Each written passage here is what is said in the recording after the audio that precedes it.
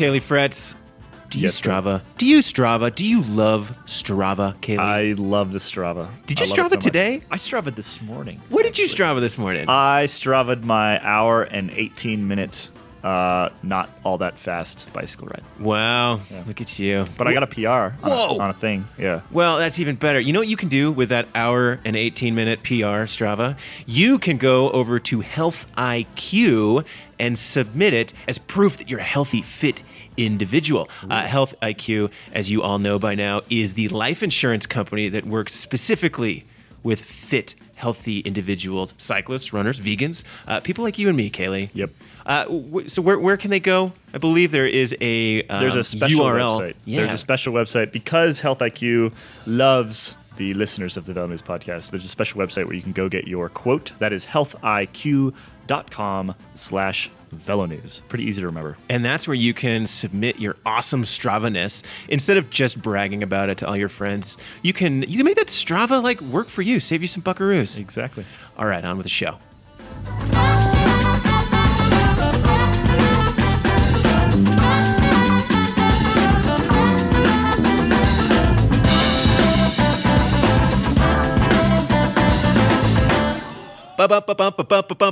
It's the Velo News Podcast. I'm Fred Dreyer, joined by Kaylee Fretz. Hey, Fred. And Andrew Hood. And guys, I have that Vuelta a España theme song stuck in my head. Have you guys listened to this year's Vuelta a España theme song? I doubt that Hoodie's been able to get away from it, actually. He is on the ground in Spain. But I have also listened to it a little bit, and it's one of those ones that just sort of spins around in the noggin for a couple hours every morning. Yeah, listeners to the Velo News Podcast, I implore you to go to YouTube and Google Vuelta a España theme song because they have not just the song, but also a really great music video. In fact, let's give a little cut of it right here. Si la llevas a bailar, no necesita ni una palabra más ni hacerse de rogar. Es una estrella abriendo camino y yo la seguiré. Bailarina entiende. Oh, sweet, sultry sounds. Beautiful. And the video, oh, it's great. I mean, it's just people baila, baila, baila. Oh, dancing all over the place. Hoodie, you're at the Vuelta. Are people just spontaneously bursting into baila, baila, baila dance moves wherever you go? Yeah, I think the fans might be, but anybody in the race entourage is ready to slit their wrist every time they hear that song. And it's only stage 4, so it's going to be a lot of damage, I think, between now and Madrid. Oh, man. Plus, it's like end of the season for everybody. Everyone's kind of burned out within the team staff and the journalist corps. Our journalists, are they baila, baila, bailaing in the press room, Hoodie? I tell you what, they sure were today because we finally got back into Spain. You know, we started in France a couple days. We had a night in Andorra. So all the Spanish journalists were literally like kissing the ground as soon as we crossed the border today.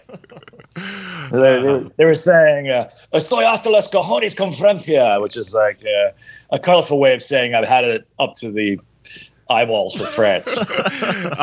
Before we get into it, have you had it up to your eyeballs in France? I noticed in your social media feed, you got Franced pretty hard. Was it last night? A couple nights ago? 2 nights ago, yes, indeed. Anybody who's been to France knows what it means to get Franced. In fact, I was only in the country for about 48 hours, and I managed to miss 2 meals and got stuck eating at the Buffalo Grill. So the Buffalo Grill. Hated Buffalo Grill. I think that we need if we have any Velo News podcast sales people listening, we need to sell a sponsorship to the Buffalo Grill. The Buffalo Grill it's kind of like what low grade Applebee's of France. Yeah, and all the food items are named after sort of weird, what they think of as Western things. So yeah, it's pretty horrible. The hamburgers in France, not always stellar anyway. And then you go to the Buffalo Grill and they are even less so. Well, it's a real international place because once you come out of the Buffalo Grill, you are Russian for a men's room. Oh, okay. Let's get into it, guys. We have seen 4 stages of the Vuelta a España.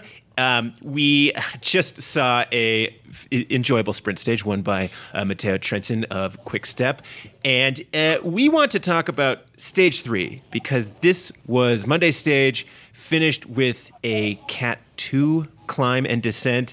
And it proved to be the first GC shakeup stage of the race. The man who was shaken out was Alberto Contador. The man who did the shaken was Chris Froome.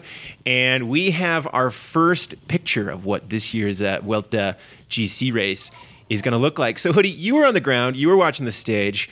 I think a good place to start would be talking about Team Sky's tactics through the day, because based on your reporting through this race, Team Sky has not been shy about their motivations to want to win this race, and they really showed their cards during this stage. So what went down?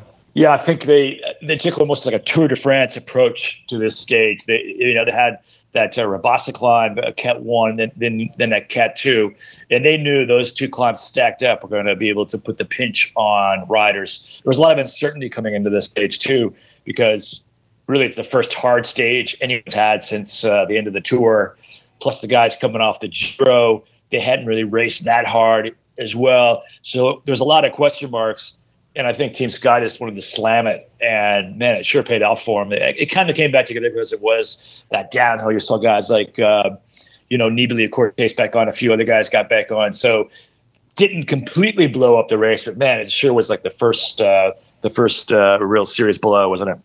Yeah, the takeaway that I had was Team Sky's Vuelta squad. Boy, they look really strong. I mean, Gianni Moscon going so hard at the base of that climb. Like in his first ever Grand Tour. Yeah, and I think of him as more of a classics TT, big, strong guy. And here he is just shredding the peloton going up that climb. And then, of course, Nieve and Wout Poels. I mean, did we ever have any doubt that guy was going to be wrong? Not really. Not going to be strong. Just setting a huge pace.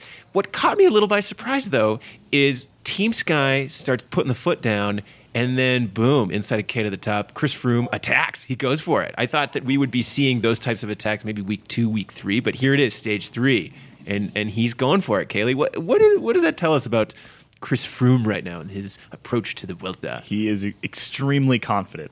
His team is definitely very, very strong. That was clear. They've learned their lesson from previous Vueltas.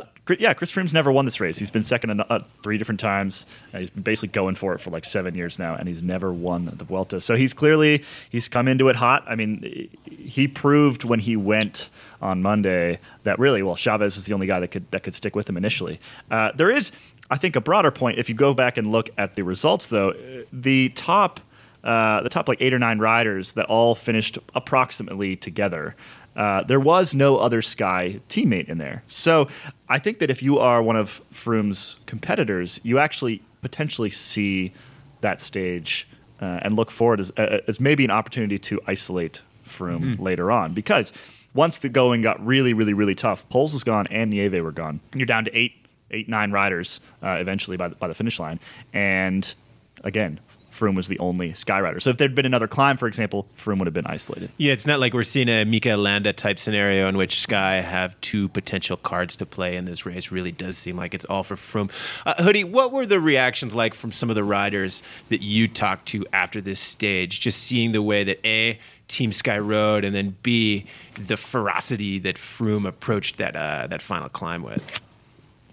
Yeah, just going back to what Kelly had to say, it was a good point. The plan was for Poels to be with Froome, and he couldn't quite follow the wheel there in that last serious acceleration because the idea was to have Poels as kind of the second man there in the GC. So he did lose a little bit of time. That was not expected. That was not part of the plan.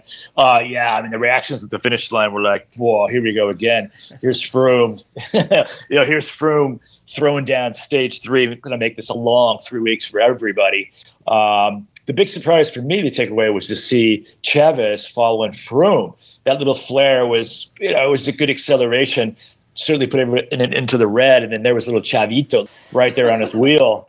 And to be honest, I was pretty surprised about that because, Chavez has had a rough season. What a super nice guy. I did an interview with him in the Nîmes arena the other day. They had a little get together with some of the favorites, and he was smiling, but he was being cagey about the team tactics because we actually saw both of the Yates brothers kind of give up some time the other day, about a half minute on the GC.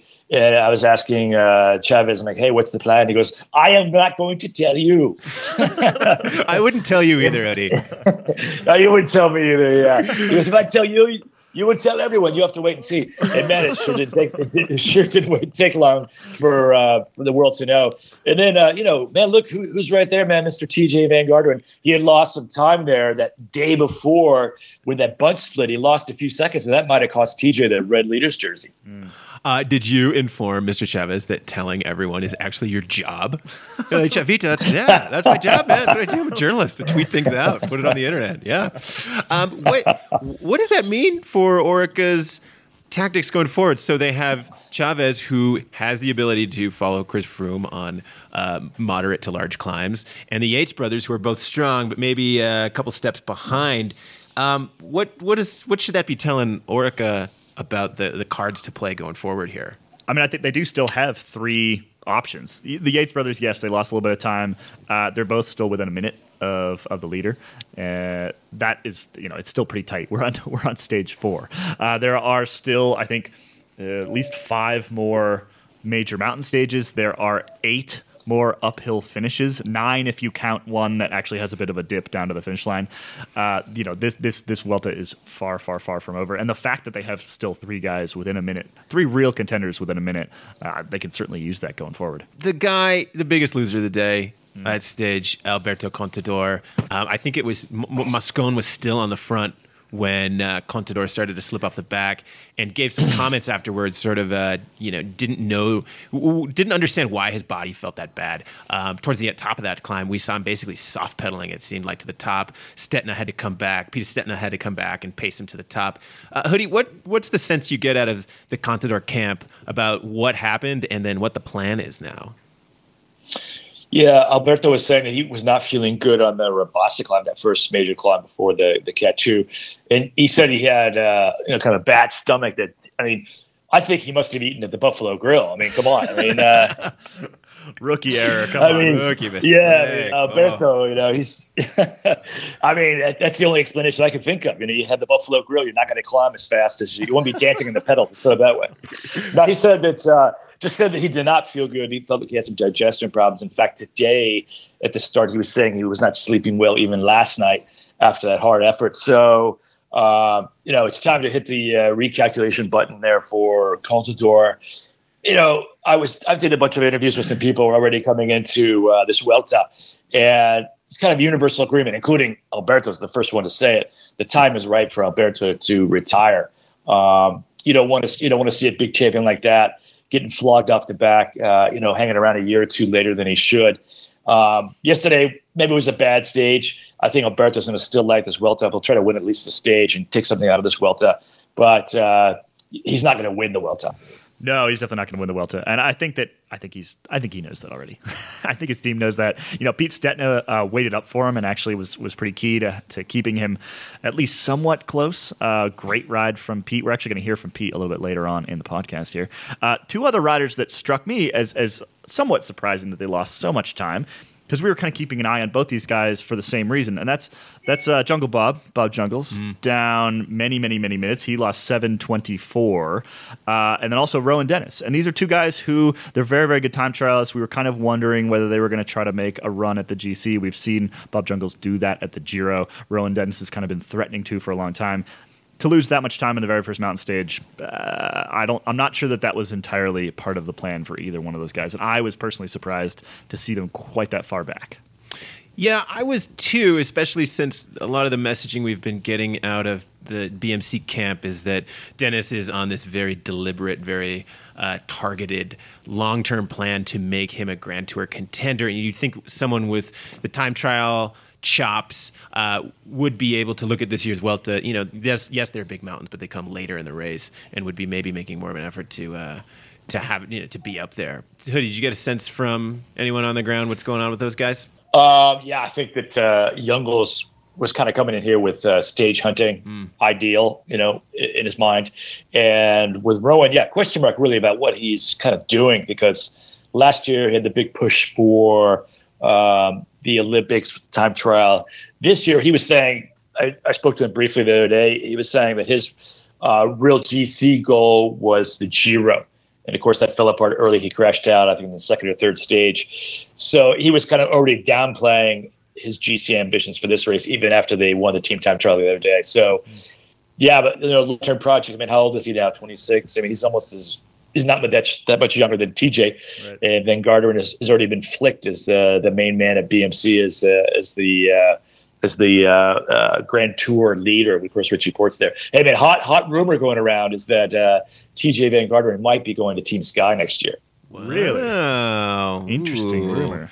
I've always sort of- That comes from Daniel Freedy, by the way. That is not my little mini scoop. This our colleague there. Wow, our colleague there at that other podcast. That podcast, definitely wrong. Then We're gonna have to fact if check it came that from one. if Fake it came from news. Daniel. Yeah, that's some fake news. We have to fact check that one. I've always kind of expected to see TJ go to Trek. Honestly, I feel like that's where he belongs. He's the American GC guy at this point. Trek is losing Contador. I feel like that's where he should go. That brings up another point, which is that, okay, Trek is one of the bigger budget teams. They've had sort of this, I wouldn't say lackluster year, but just a year of a lot of second places, a lot of third places, classics through the early stage races, a lot of near misses for them. At the Colorado Classic, I interviewed Luca Bercellena, the team general manager. He said, I'd give the team a 7 out of 10. That was sort of the grade point he would give them at, saying that the year was not over and that they still had opportunities to do well. But boy, now you look at this Vuelta a España, Contador's out of it. Pantano didn't really do much in that stage. Stetina was up there. How does this team refocus through the Vuelta and find other victories to chase after? What constitutes a victory for them now? I mean, I think that Contador winning stages is basically what they can hope for at this point. And honestly, Stetina, he's been riding really, really well. If Contador is way off on GC, then maybe give Pete a little bit of a free rein. I mean, he could certainly win all of these Vuelta stages that have uphill finishes and they're super lumpy. And we're already done half of the flat stages of the entire Vuelta, and we're halfway through the first week. There's plenty of opportunities for a guy like Pete to maybe jump in a breakaway and do something. And also they have Degenkolb in for the bunch sprints. Mm-hmm. Degenkolb can't even buy a win this year. I think he's might have won 1 or 2 races all season. He really wants to get a stage win. In fact, the team was initially going to be built around Degenkolb, but then finally they agreed that Contador would retire and make the Vuelta his last race. They kind of tweaked out the team a little bit. So I know Degenkolb was still trying, but man, he's not. He said he's been kind of sick coming in. He's not even fit. He's been in a bunch every day. He's not even, or I should say, in the back of the bunch. He's not even trying any sprints so far. Yeah, it looks like he may have had a Buffalo Grill menu item as well. He said something about stomachache on Twitter. It's like, come on, guys, what is going on here? Jeez. Oh, man. Before we move on past stage 3, we got to talk about stage 3 winner, Vincenzo Nibali.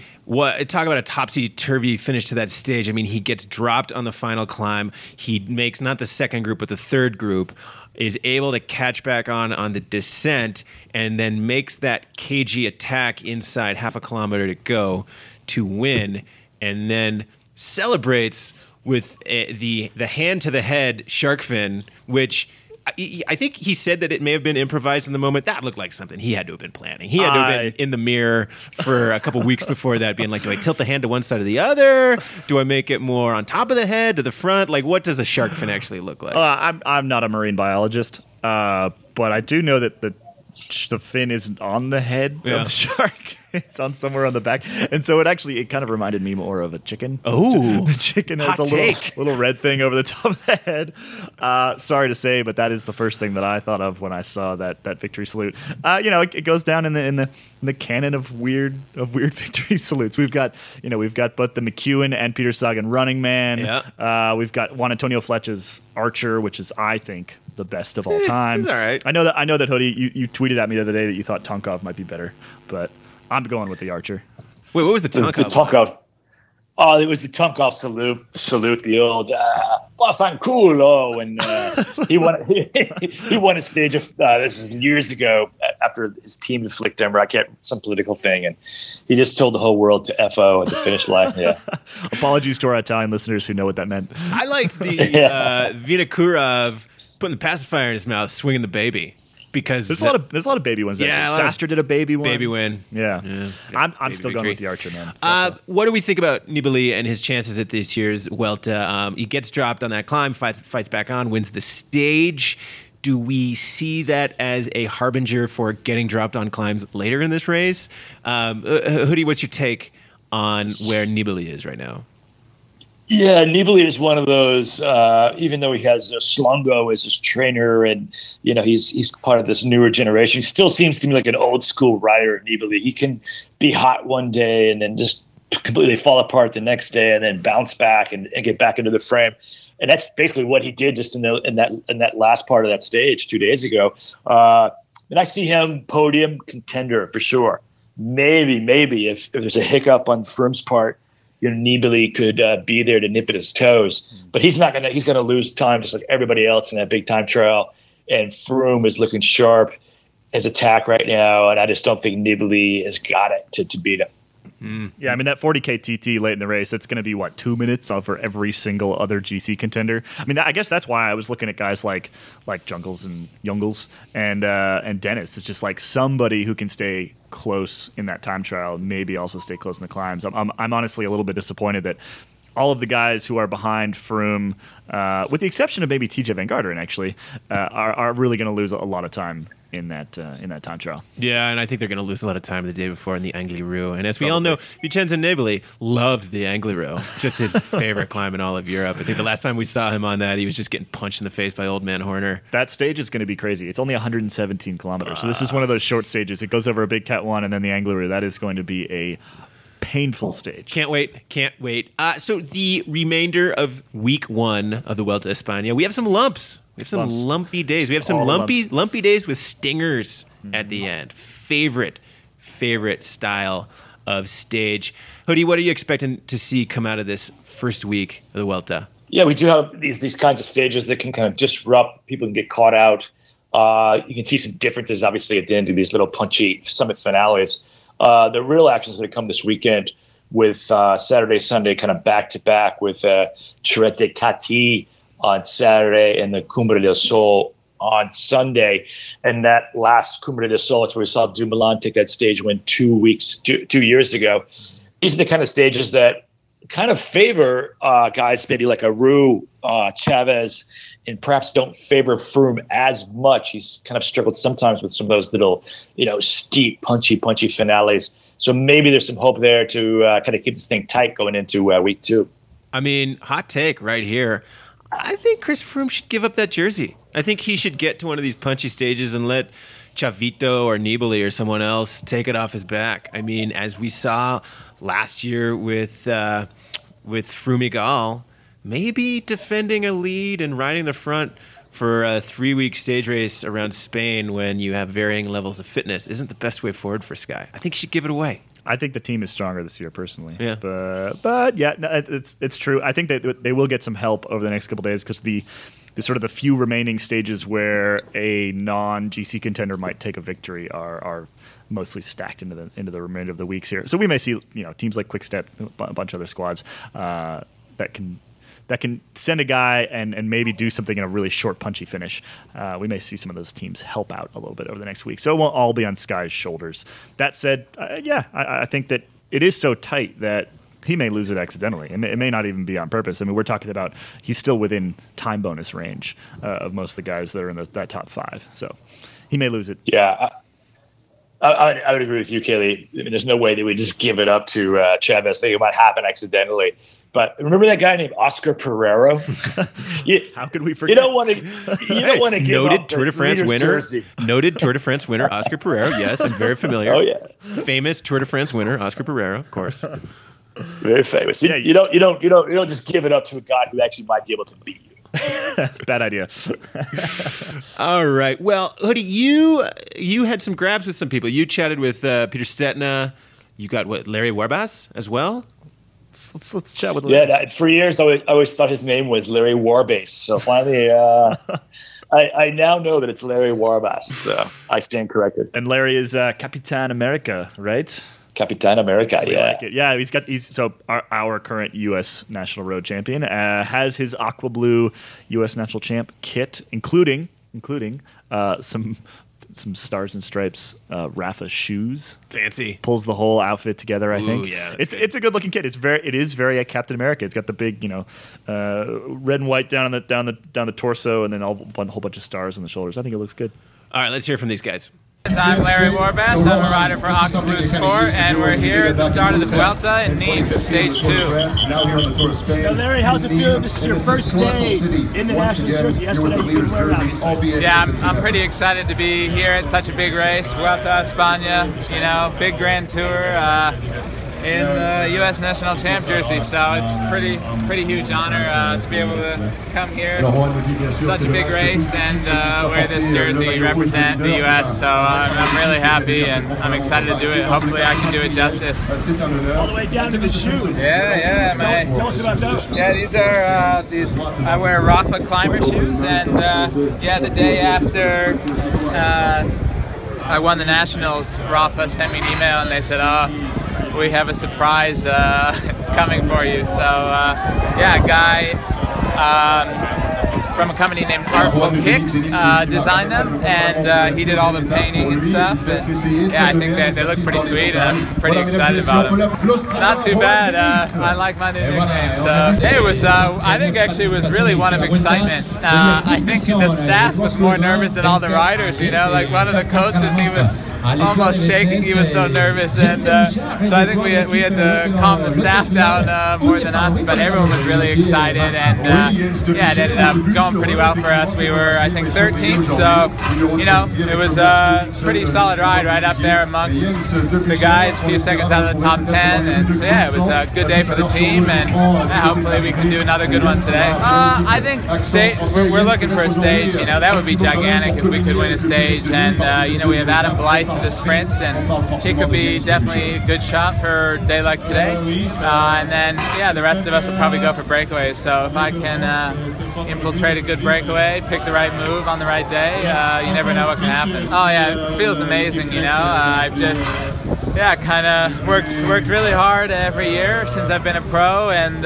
this is the first year that, you know, I guess I finally started to see some of the fruits of my labor, and so it's really just amazing, and I really love this team, Aqua Blue Sport. We've really had a great time. We have a good group of riders, great staff, and yeah, I'm really just enjoying cycling this year, and you know, that translates into results, so I'm really happy.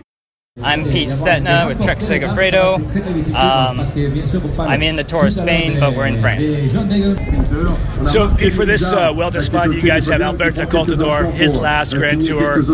I know he joined your team this year, so you probably haven't known him too much. But what's your general impression of Alberto? What's he brought to cycling, and what will the sport miss when he's gone? You know, it's pretty cool that that I get a race with him in his final race.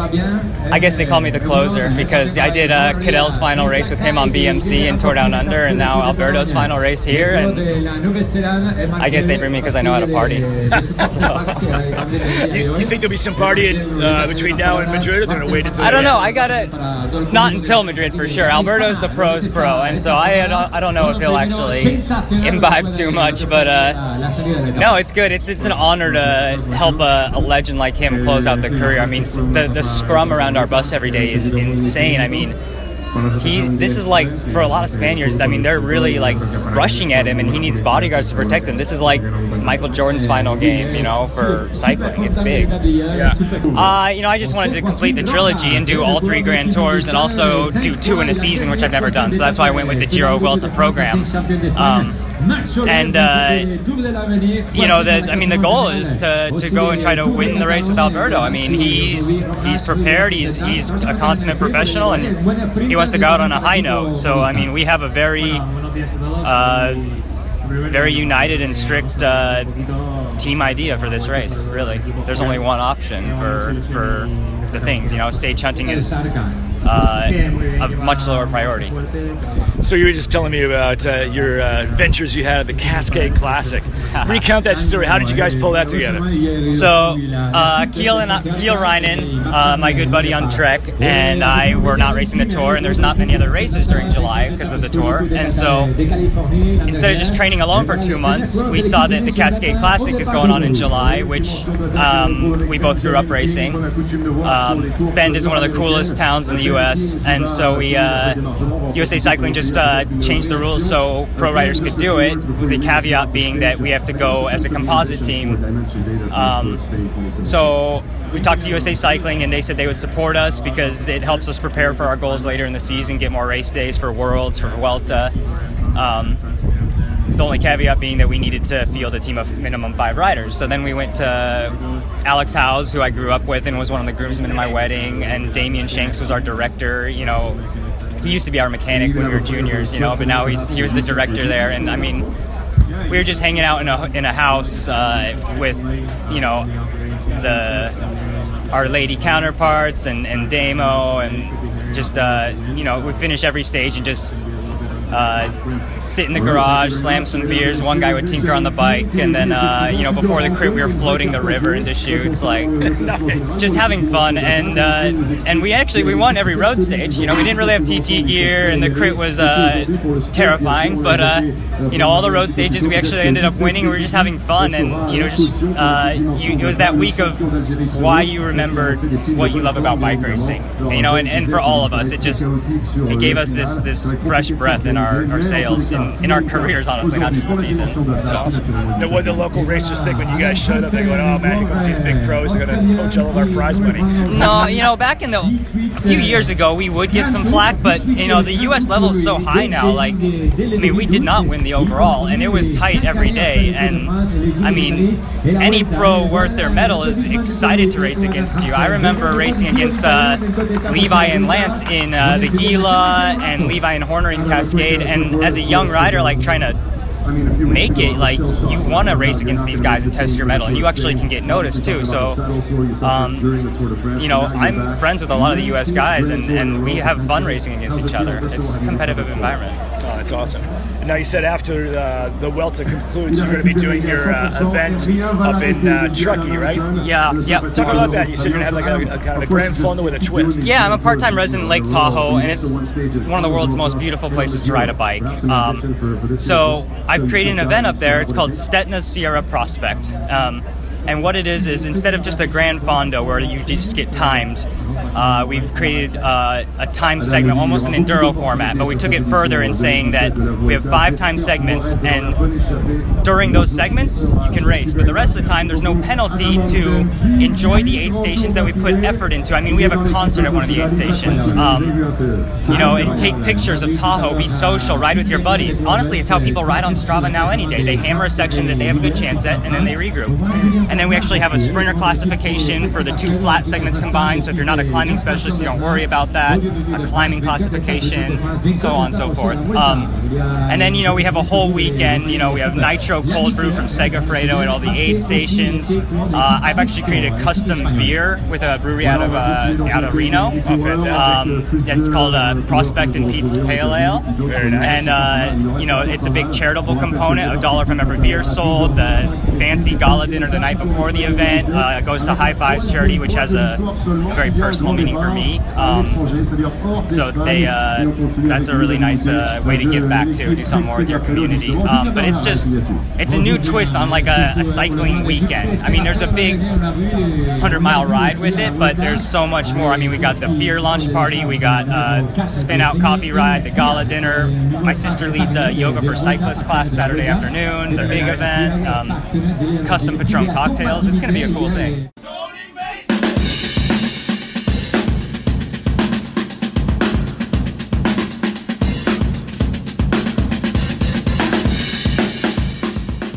Mr. Cayley Freds, Yes. did you race your bicycle today?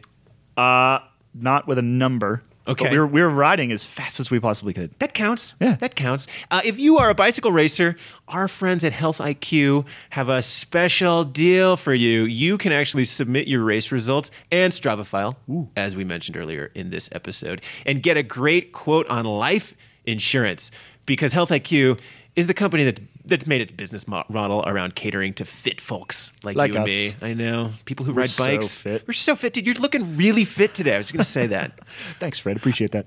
Where do the good people go to find this deal? Well, Fred, they can head straight to healthiq.com/VeloNews. We have a super uber special URL. You get your super uber special quote at that URL. Head straight to healthiq.com/VeloNews. You can do Strava. You can do race results. I wonder what they're going to have next, like Town Sprint. like Ooh. group ride results. Yeah, you have to I don't know, you have to take photos? Or I think so. How would you prove it? Well, you could just get some other dudes from the group ride to vouch for you. Testimonial. Yeah, but since it's the Boulder group ride, they'd probably make up excuses. Wow, I was going to beat him, but Yeah. End of a hard week. It's true. Yeah. So much training. Yeah. Didn't have any breakfast. All right, back to the show. Well, Vuelta a España, we're going to be keeping our eyes on it. So the second half of this podcast, or the last section of this podcast, we want to talk more about the transfer market because, Hoodie, you had a really interesting chat with Quick Step general manager, Mr. Lefevre, Patrick Lefevre, who is an important figurehead in all of cycling. But this year, it really seemed like he had an outsized impact on the transfer market. Quick Step in general just seemed a lot of what happened with riders transferring from one team to the next really hinged on the moves made by Quick Step. Hoodie, what can you tell us about this story? Yeah, so the other day I was just kind of talking to some of the team managers and sport directors because they really are the guys that really seem to know what's going on. I mean, the riders, they're just so wrapped up in the race. So some of these larger issues and just kind of the trends and where things are going, it's always interesting to talk to the team managers and sport directors. And so I was talking to one of the directors and I said, it's been a crazy transfer season. What's behind it? What's going on? And they told me, it was all Quick Step. Because there was a fear quite late into the game, right before the Tour de France, really, that Quick Step, its future was not secure, that the team might fold. So, of course, you have nearly 30 of some of the best top names in the sport getting very nervous. So it just happened that I saw Lefevre just standing there next to the Quick Step car and got a pretty interesting, kind of a 5-minute chat with him, just asking him exactly about that. What is going on with this rider market this year? And he said, it's all about the money, because he hates rider agents. And he says it's the rider agents going around trying to talk up their riders, talk up their salaries, talk up the deals. And he said it was all because there was this logjam. Was Quick Step going, or was Quick Step going to fold? So all these guys were starting to cover their bases, and then once they kind of said, okay, we're staying, a lot of those deals were already in place. So it was kind of like a dominoes. Should we just listen in to what Mr. Patrick had to say? It's good for the agents. Yeah, good business agents. Yeah. Well, what's going on? I think we were blocking a little bit transfer because nobody knew if the team would stop or going on. And once it was clear we were engaging riders, then everything starts to move. Yeah. And of course, the Emirates and the Bahrain teams were built last moment last year, and now they have money and they're quite active on the market. We saw Dan Martin leave your team, a few other riders. What's happening there? You saw Kittel leave. Is that just? It's about money. It's all about money. I have a budget, and this is the other side of a winning team. If you win a lot, your rider wants more money, and if the budget doesn't increase, you have to make choices. So you decided to make the bet on Gaviria instead of Kittel? No, I wanted to keep both, but if Kittel doesn't want to ride in the team and the same team as Gaviria, I cannot stop him. He was end of contract, so his idea is he wanted to be the main sprinter for the team, and obviously there was not room for both of them in his mind. In his mind. Yeah. In your mind there was. In my mind there was. Yeah. There are 275 race days and 3 big tours. And I don't think doing 70 races in a year, doing 70 races in a year, like Marcel doesn't race more than 70, so who will do the other 210? Right. And you need to get some wins along the way as well. Yeah, he's a winning guy, but I want to be competitive in every race. Sure. Yeah, no, that's an interesting bit of perspective from Lefevre about A, the quest for money, B, the fact that he didn't really try to keep Dan Martin. It was very strange. Dan Martin, their top finisher at this year's Tour de France, 6th place, I believe, going to UAE Team Emirates this year. And Lefevre says that he didn't really try to keep him. That's strange to me, Hoodie. I mean, here's this guy, has this great race, has been with the team for a number of years. What's going on there? Why don't you think Lefevre made a real attempt to keep Dan Martin? Well, it's pretty easy. Money. Yeah, that's why, because the budget for Quickstep next year is slightly reduced from what it was this year, and Emirates has a lot of money sloshing around, and they've already picked up a couple of the key riders. Dan Martin is their big signing, but they also got your man there, Christoph, Roy Sutherland, and a few others beefing up their team. So it's another kind of a piece of this puzzle this year is that both Emirates and Bahrain Merida, they kind of came on late last year, so they kind of cobbled together the teams for 2017. Both of those teams are signing quite a few guys to make each of their programs much deeper going into 2018. And there's rumors going around that Emirates has as much money as Team Sky now. Oh. I mean, I get it. It's money, but I would just think that a sixth place finish at the Tour de France and the ability to win some of the punchy classics and the ability to improve on that sixth place at the Tour de France has a tremendous amount of value. I mean, I get it. You want some sprinters and your quick steps. You do have this commitment to the Belgian races, but Dan Martin's a marketable guy. I mean, he got so much press at this year's Tour de France because he was riding injured. He was so combative. You know, he was sending it, man, to use the parlance of TJ Eisenhart. I think I disagree with Lefebvre's decision here. I think that they should have tried to get Dan Martin back. Pay him. Pay the man what he's worth, damn it. Nah, Quickstep is GCist. They're climberist. No, seriously. I mean, when was the last time that Lefebvre put any significant money or effort into a GC contender for more than like a year and a half? It's been a while. Yeah, but who's going to win? Which one of his guys is going to win Paris-Roubaix next year? Which one of his guys is going to win Flanders? I think it's Team Gaviria at this point. I honestly do. I think that he's there's a lot of eggs in that basket. I'm sure Gaviria is exceptionally expensive, as are a bunch of those big classics names. Yeah, I mean, I think that particularly when the budget goes down, you got to make decisions, and that team in particular is always going to err on the side of sprinteriness. Bad move. It's err on the side of sprinteriness, and then like driving a dump truck full of money up to Philippe Gilbert's house so he can not perform the year after he signs his contract extension. Yeah, I wonder if he's smart. They put him on a 1-year contract. Yeah. Every year is contract year. Contract year Gilbert is just a much better bike racer than non-contract year Gilbert. I think you should pay Gilbert month to month. Or just all bonuses, just 100% bonus contract. Yeah, huge bonuses, but you just you make like 35 grand otherwise. Yeah, your base salary 35,000 euros with bonuses up to 2.5 million. However, yeah, I think they're making a huge mistake. I like Dan Martin, a Dan Martin fan, even though he scowled at me when I asked him some question at the tour.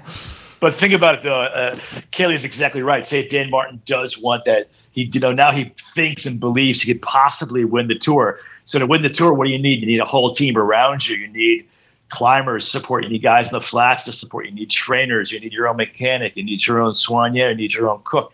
It's a huge investment, and that's never where Quickstep's gone. It's bread and butter. It's always been in the classics. And look, you got Alaphilippe, who's going to take Dan Martin's spot basically in the Ardennes. And you got Gaviria, Kelly pegged it. He's the new Peter Sagan. He's the guy that's going to drive the sport for the next 5 years at least. He stays healthy, he'll be winning classics and sprints.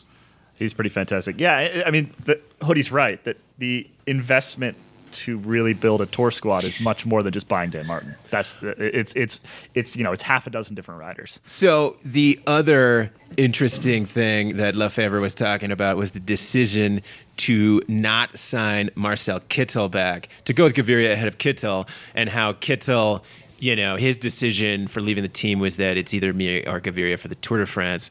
And Lefebvre, he got a little salty about that. Sounds like he might be a little salty that this idea that Quickstep couldn't handle two sprinters of that level on the team. Hoodie, what's your take on that? Yeah, you kind of could sense that he's not happy that these guys are leaving, of course. And he's been around the game for a long time. And Lefebvre was old school where, he was the one calling the shots back in the day. It said, okay, I'm going to bestow you a contract. Here's what I'm going to pay you. Take it or leave it. And now you got these rider agents. Every rider has an agent now. Even like neopros have agents. So he's not used to going to Marcel Kittel and saying, okay, Marcel, I'm going to pay you $1 million a year. And Marcel's like, no. You talk to my agent. And the agent comes back to Lefebvre and says, no. Marcel's getting $2 million from Emirates. Match it or we're leaving. And he doesn't like that. Who would? Who would? I wouldn't like that if I was him.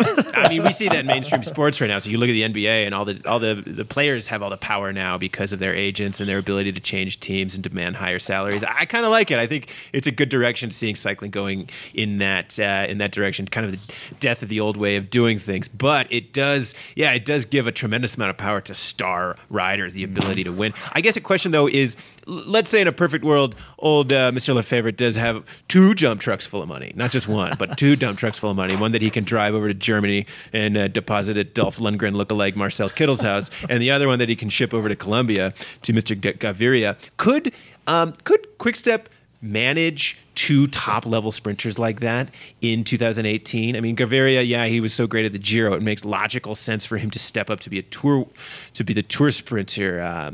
Could Quick-Step handle 2 guys like that? I think it'd be interesting. I can't recall actually a team having 2 top sprinters at that level racing on the same team. I mean, I guess back in the day you had a situation where you had Cavendish and Degenkolb on the same team, or even Greipel.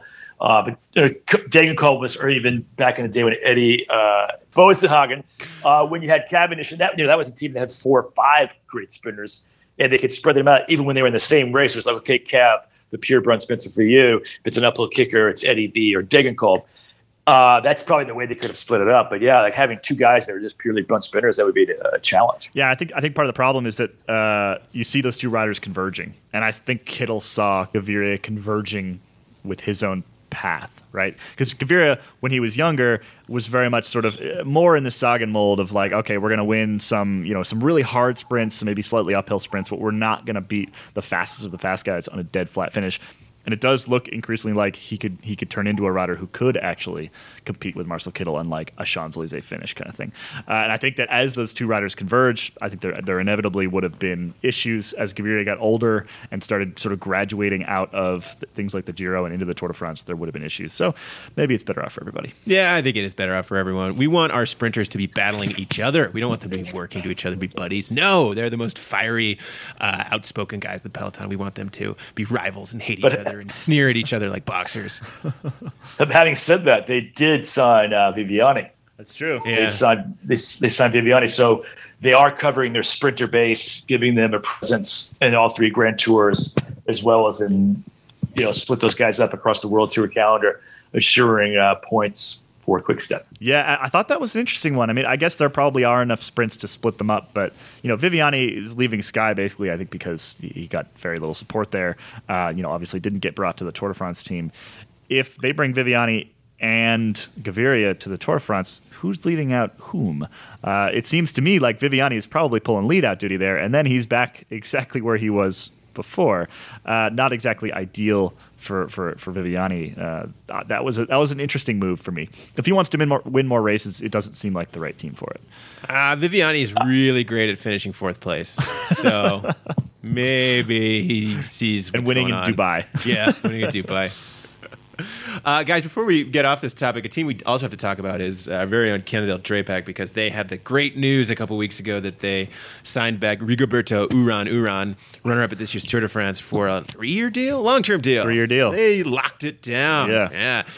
But then in the wake of that, we've gotten news that some of the younger guns on that team are departing. So we have the 3 Italian riders, Davide Formolo, Bettiol in Vieja are all bailing out. And then the news to yesterday was that Tom Jelte Slagter is also going out. Apologies to these nice men whose names I just butchered.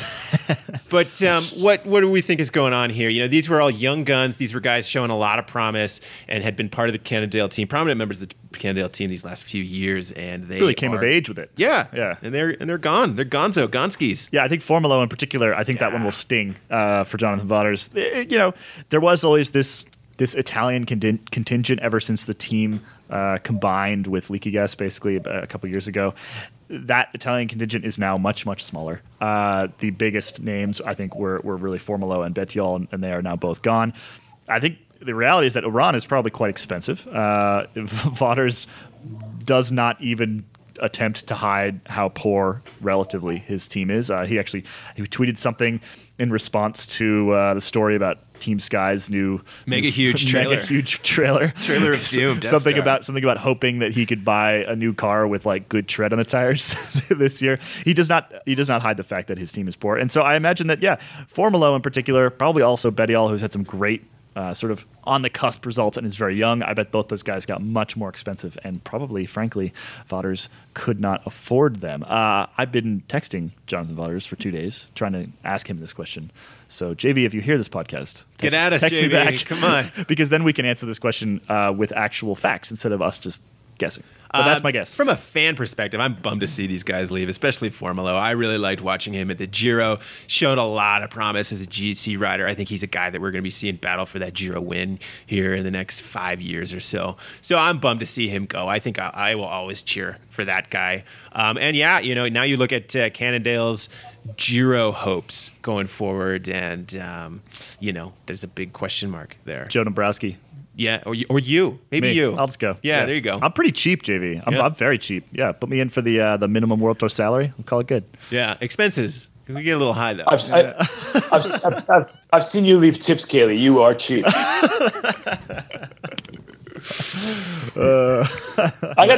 got a question. Just for a guy that I have not seen much of this year, and I have not gotten the scoop. Maybe you guys can help me out here. What's going on with Lawson Craddock? He's DNF all season long. I thought we might see him at the Weltic. Did not make the team. And what's going on with Lawson? Do you guys know? Yeah, so he DNF'd at the Colorado Classic. He actually got popped on the third stage, one of the days that went up to pretty high altitude. I chatted with him for a little while after the race. Actually, we were stuck in a tent in a torrential downpour, and so he had no choice but to talk to me. I asked him about it. He did not give me any specifics other than to say that he's been sick a bunch, and that the season was simply not going as he had hoped. And a bit of illness at the wrong time can certainly do that. I believe at California he was not anywhere near as good as he was hoping to be, and then obviously at Colorado Classic, DNFing in the third stage in a U.S. race, that is definitely not what Lawson was hoping for. I mean, this is a guy who's finished the Tour de France. Like we've seen him ride well. Something's going on this summer. Again, he wouldn't provide any specifics, but it sounds like a bit of illness might be the primary reason. Yeah, when I talked to him in Colorado, he also talked about the challenge of altitude, and he's been training and riding a lot at sea level. I think he said he had been sick, and it was just a real shock to the system going up at altitude, especially that stage 2 in Breck, where it was just a uphill criterium, breathing out of a straw, and he definitely was feeling it. But yeah, he's got a huge engine. Lawson's a huge talent. Big talent. I think. I don't think we've seen the end of that guy by any means. No, I did ask. So I guess he said he's in a contract year, and I asked him whether he is concerned because of his sort of lackluster season. He said, "No, I'm not concerned. I think the team is going to stand behind him." That's what he thought anyway. So we should see him back at Cannondale next year if that conversation was any indicator. Okay, guys, before we end this week, we have to have one final question, and I like the question of finish line salutes. We talked about that earlier today with Nibali doing his chicken shark chicken. I don't know what it is. The swing of the baby. What would be your finish line salute? Let's say you have managed to escape from the peloton, and you're coming in to the finish line, and you have A, enough time to post up, and B, the presence of mind to think of your finish line salute. What's it going to be? Ooh. Kaylee, we're starting with you. Oh, no. Yeah, I kind of like the dance moves. I kind of like the dance moves at the finish line. I'm a big fan of Sagan's Running Man. I think that was a pretty great one. What about the hula dance? Hula dance is pretty good. I might do a little hula. I think I do maybe a little robot, just a little finish line robot. Yeah. So am I. I was going to do the robot. Great minds think alike, Hoodie. I apologize. I would do the robot across the finish line. If I can't do the robot, I'm going to do like the lawn sprinkler. Yeah. Oh, that's a good one. Or the mow in the lawn. I like the mow the lawn, the start the engine, pull back, start the cord, and then all sorts of good I'm sticking with the robot. Dance move options here. I think, since I am a journalist, I would try to think of like journalism themed salutes. So like the turn the tape recorder on, or the write something down. Those are lame. I think I would do moose ears. Ooh. Moose antlers, moose ears, moose antlers. Moose have big ears. I think I would roll across and like a total idiot, stick my hands up to my head and make the moose antlers. What if you just did like the funky chicken or something like that? You know, just that one works. Riff off of Nibbly a little bit. Actually, knowing my luck, you know what I would do? I'd freaking crash. I'd try to do something and just be like that guy in the blooper video you see on YouTube where he's coming up to the line, throws his arms up to celebrate, and just biffs it. I would biff it so hard, and then some guy would pass me as I was running across the line with my bike. And that would be that.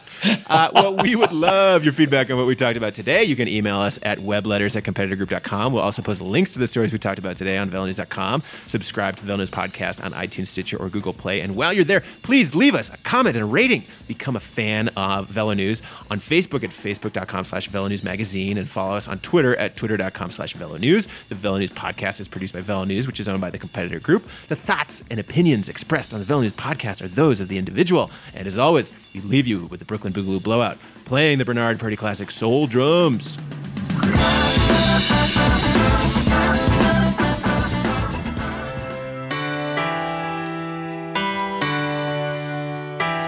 Yo sé que estás ahí, imaginando cómo despertar. Si no puedes sentir, es porque esto acaba de empezar.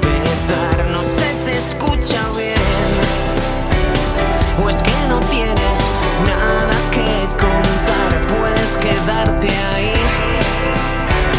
pero ya nada será igual, porque te mira, ella te mira. Si la llevas a bailar,